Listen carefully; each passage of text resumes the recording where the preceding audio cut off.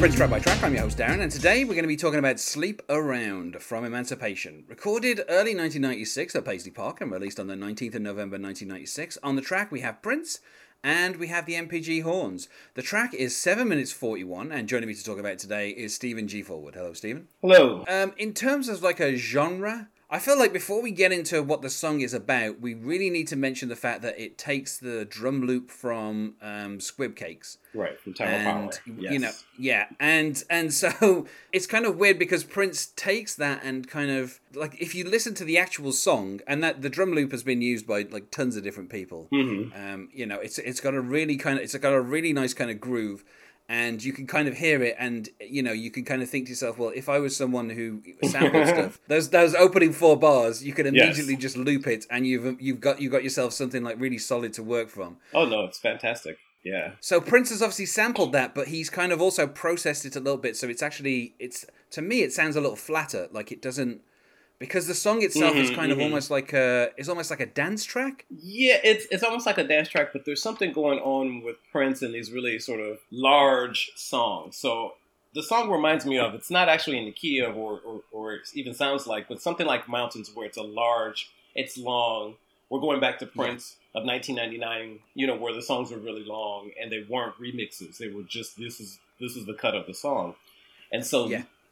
And Sleep Around moves, it has different movements. And this is yet something else I love by Prince. And so it's not a dance song. To me, it's a solid pop song. It's just a straight ahead pop song with a little bit of funk, a little bit of pop, a little bit of R&B, a little bit of, you know, the Tower Power kind of influenced horns or inspired horns.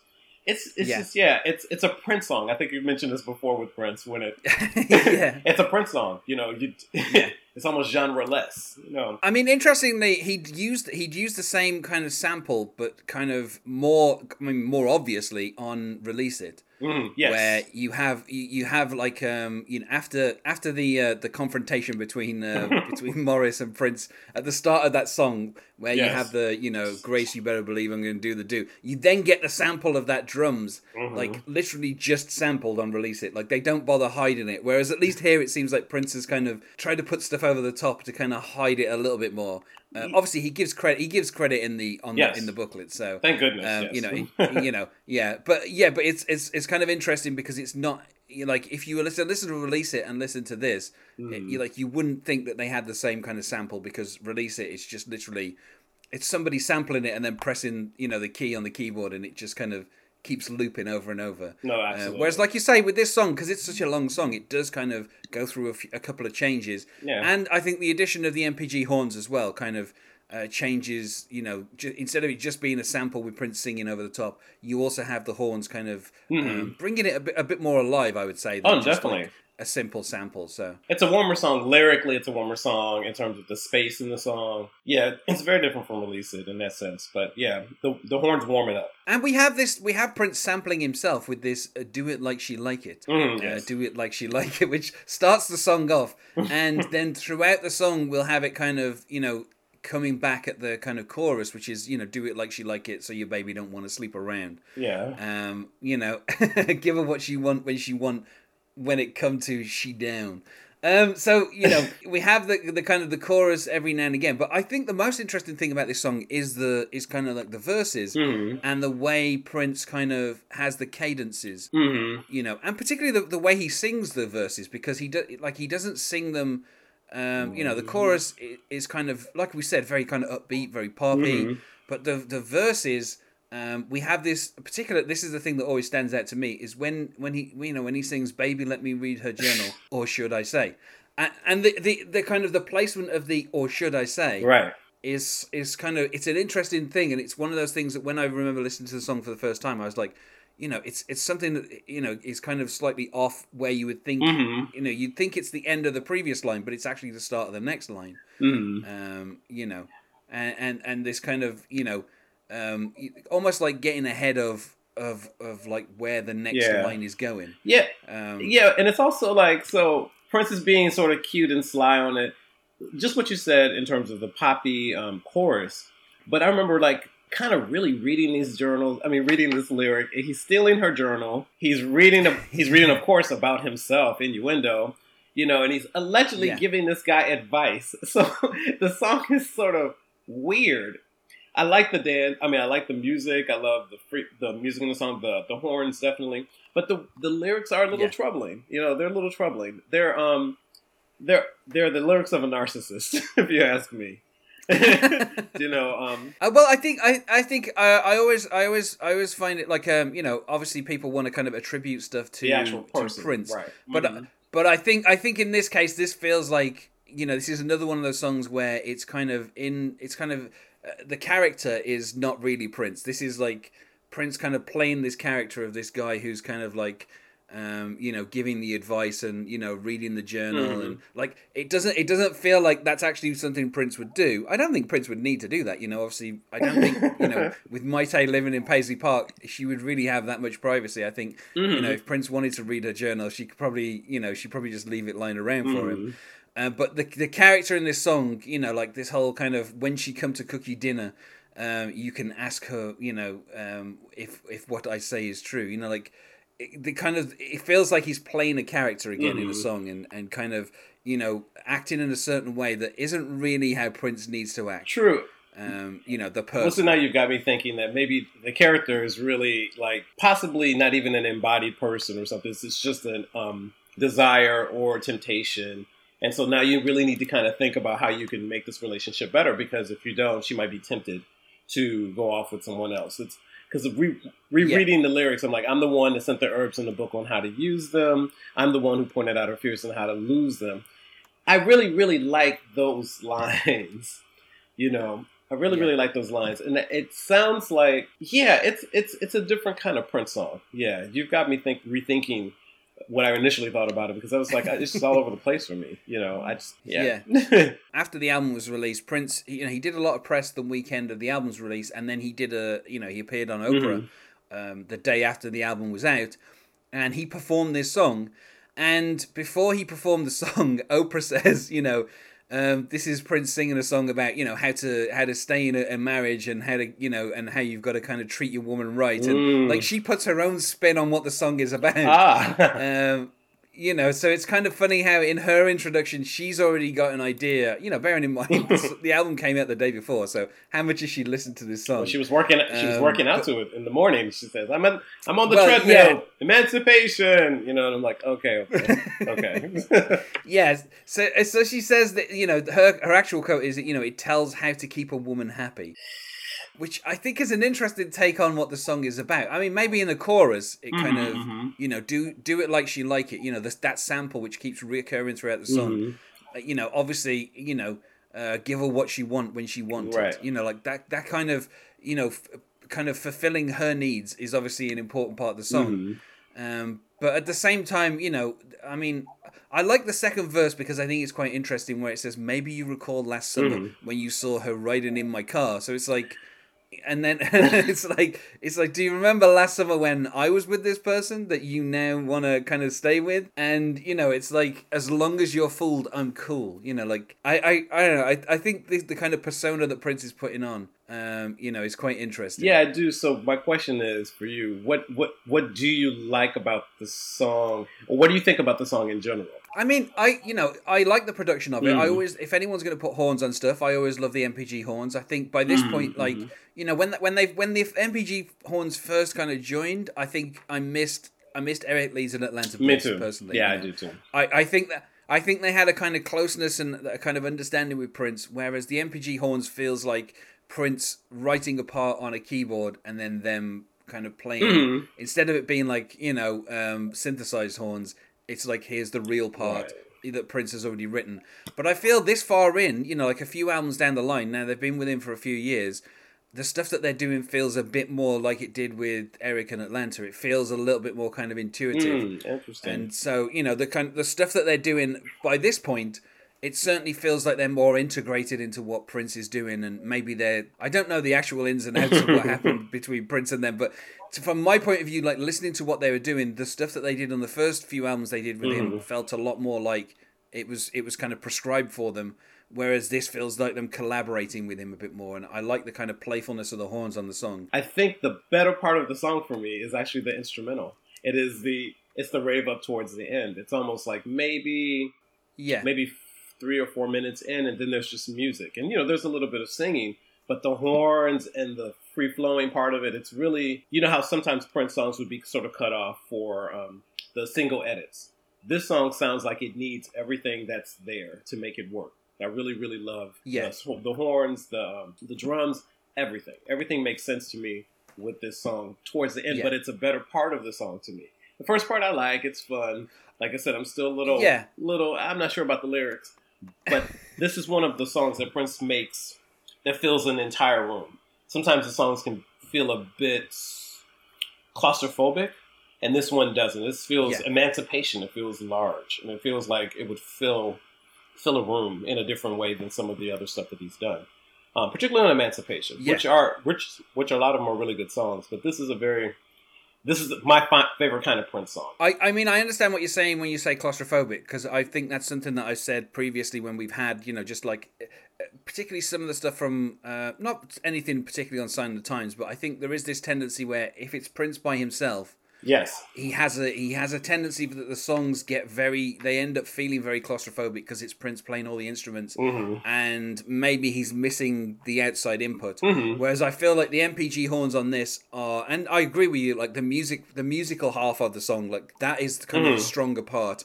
I don't feel like that there's really that much being said in the verses. I mean, I think some of the lyrics are quite interesting. Like I particularly do like the kind of like. Smelling like a fallen star. Like, there are a few kind of like interesting lines, but and I think the idea of this person being like, I was with this woman last year and this is what I did, so take my advice and this is how you'll get her.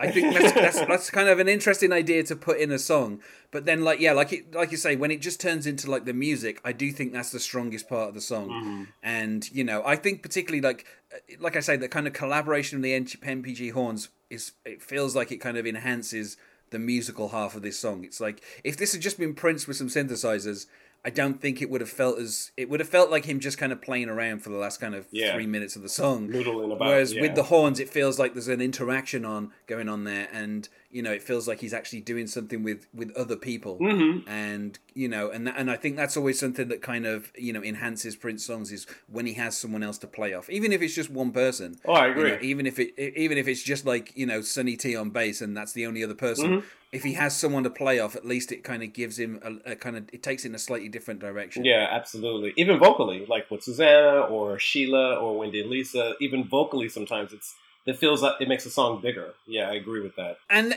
we kind of get the do it like she like kind of sampled over and over again, and the kind of the sleep around, and it kind of keeps going on and on throughout towards the end of the song, and then it kind of finishes with, if I remember correctly, it finishes with just the words "do it like she like it," kind of just without any music without any music underneath, and it just kind of it doesn't fade out, but it just kind of tails off. Yeah. And then that's kind of the end of the song. And like I said, there was a performance, a couple of days after the album had come out on, the Oprah Winfrey Show. They did Maite and Prince did like a sit-down interview. The whole show was kind of about Prince. It's kind of interesting because, at the time of the interview, Prince's son was already dead. Right. And, you have this, obviously, if, years later as a Prince fan, you can watch this interview and you can kind of see parts of this show where, Maite and Prince are, I wouldn't say they're ever kind of withdrawn, because at this time when Prince gave interviews, certainly for Emancipation, he was very kind of enthusiastic about the project and kind of, and anyone who would sit near him for an hour, he would just give them an interview. Like, there's so many articles from, like, until this point, you could have the amount of kind of Prince interviews that he'd given, you could kind of put on one hand, and then there's a point in '96 where all of a sudden he's in every single publication. Well, it makes sense. Yeah, he's trying to promote an album. You know, he's Yeah. done with Warner Brothers for the moment. He had gone through this fight with Warner Brothers for 3 years, only to, you know, release this album and have his child die. You know, so that's a lot of pressure. That's a lot of pressure. Yeah. Even when they speak about the baby and he's like, everything's all good. And Mai Tai's looking at him, and like you said, looking back at it, it produces into me a very uneasy feeling. You know, I wonder, wow, you know, I couldn't even imagine the death of my child and then just be on the Oprah Winfrey show singing songs. Yeah. Earlier, I was thinking, wow, an album versus a baby. You know, and that's probably completely unfair, but it was something I was thinking about in terms of their relationship and what, you know, the subject of this album largely. You know, the marriage, the baby, it's all sort of wrapped up in it, you know, so it produces a lot of uneasy feelings in me. And I'm sure Mai Tai is still mourning it, you know, in a way. I mean, I think it's interesting because, you know, if like me, you had the this album on cassette, Sleep Around is the start of the final side. Yes. You have it on cassette? I did. I bought it on cassette. It was the final Prince album that I bought on cassette. Okay. Because Crystal Ball was never available on cassette. Oh, that's right. And that's so right. by the time I got to The Vault and Raven to the Joy, I bought those on CD because I had a CD player by that point. But at this point, I still only had a cassette player. So I remember this. I remember like putting, you know, turning over for the final side of this. You know, at this point you're 2.5 hours in, and so I remember kind of this being the opening track of like the final side. And I feel it's, you know, going from this through to, you know, My Computer and One of Us and The Love We Make and Emancipation. It doesn't feel like there's a specific theme around these final kind of 6 songs. Right. But it does feel like Sleep Around is a good start to the kind of, you know, what would be like, you know, side F if you had it on vinyl or something. Okay. You know, and so like as an opening like track for the final side of this album, I feel like it's a really good kind of like opening track because, you know, it kind of has this really kind of, you know, this really kind of pop beat. And then it kind of, you know, like we say, there's a bit of a musical workout towards the end. And it's just a really good showcase for, you know, the MPG horns. And if you watch that performance on Oprah Winfrey, like it's a really good performance as well. You know, considering this is a man who had lost his child, you know, mere days before, you know, it's amazing to see him and this band as well, which is kind of, you know, starting to form. It's like kind of the new band that he would have for, you know, the rest of the 90s. Exactly. And they give like a really good performance of this song, even though it's only about 3 minutes. It's only about half of the song. So they don't really get to the kind of, you know, the horn workout. Yeah. But, you know, it's like a really good performance of the song. And, you know, I feel like if I wasn't a Prince fan and I saw that performance on Oprah, I would be like, well, this has been an interesting album. You know, it's a great performance. Yep. So I think should go without saying that no one's covered this song. No. In fact, I think it'd be an interesting song for someone to cover. But then, of course, you're relying on the sample from, you know, the Tower of Power. So right. You know, like I mean, tons of other songs have used Squib Cakes. You know, that particular drum sample. So you know, like if you were covering it, essentially you'd just be covering that. Prince did perform this song quite a lot on the Love for One Another tour, which accompanied the album in 96, 97. But as with a lot of stuff off Emancipation, once you got past the 90s, he just never performed it again. Yep. You know, and given kind of like we said, the kind of the timing of this album, and you know probably what it was associated with in Prince's mind, I could kind of understand why. You know, a couple of years down the line, he probably didn't want to be performing these songs. You know, you probably, although saying that, after this, Prince kind of started doing this thing of only performing the album he was touring at the, you know, like, you know, the Musicology tour was mostly him performing the album Musicology from top to bottom and then finishing off with Purple Rain. Like, he kind of, you know, he didn't really want to become a greatest hits act. So I can kind of understand why he started to drop songs a few years after he'd released them, you know. Yeah, he became pretty defensive at a period in his life where he's like, why should I play the old songs? I want to play the new songs. And then, you know, he was up and down with it towards the end, you know, as you could tell. But yeah, he was like, I want to play this music. And it's reasonable, you know, absolutely. For me, I would say out of 5, I would say 4 out of 5. And I only say that because I feel like the lyrical content isn't like... The chorus itself has, you know, is an interest, you know, is always a good idea, which is, you know, treat a woman so that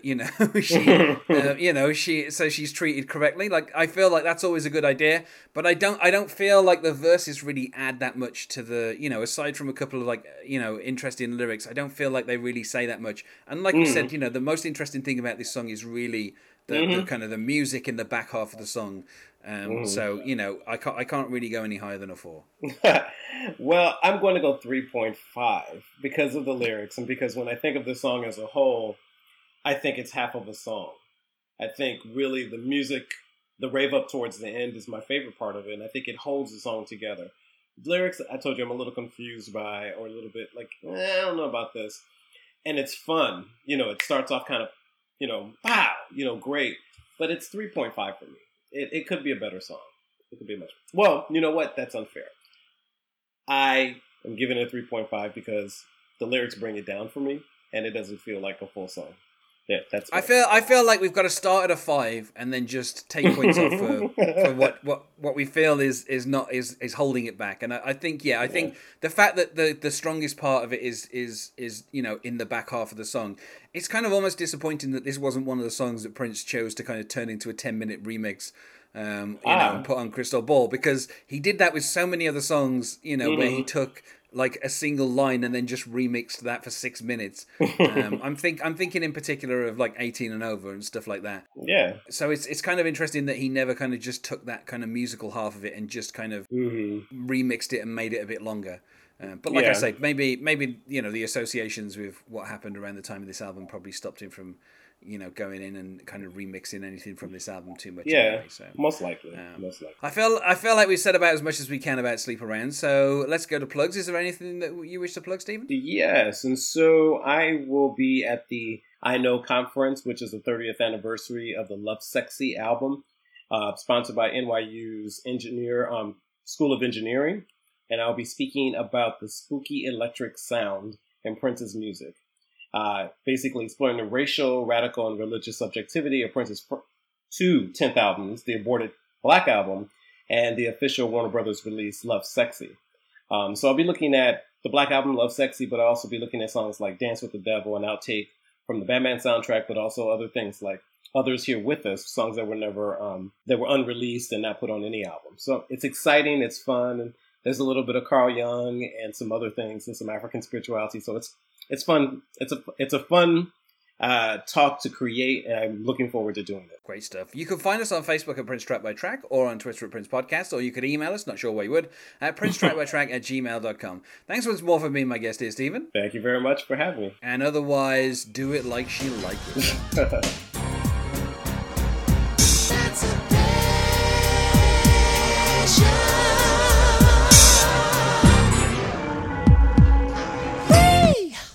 Don't think I ain't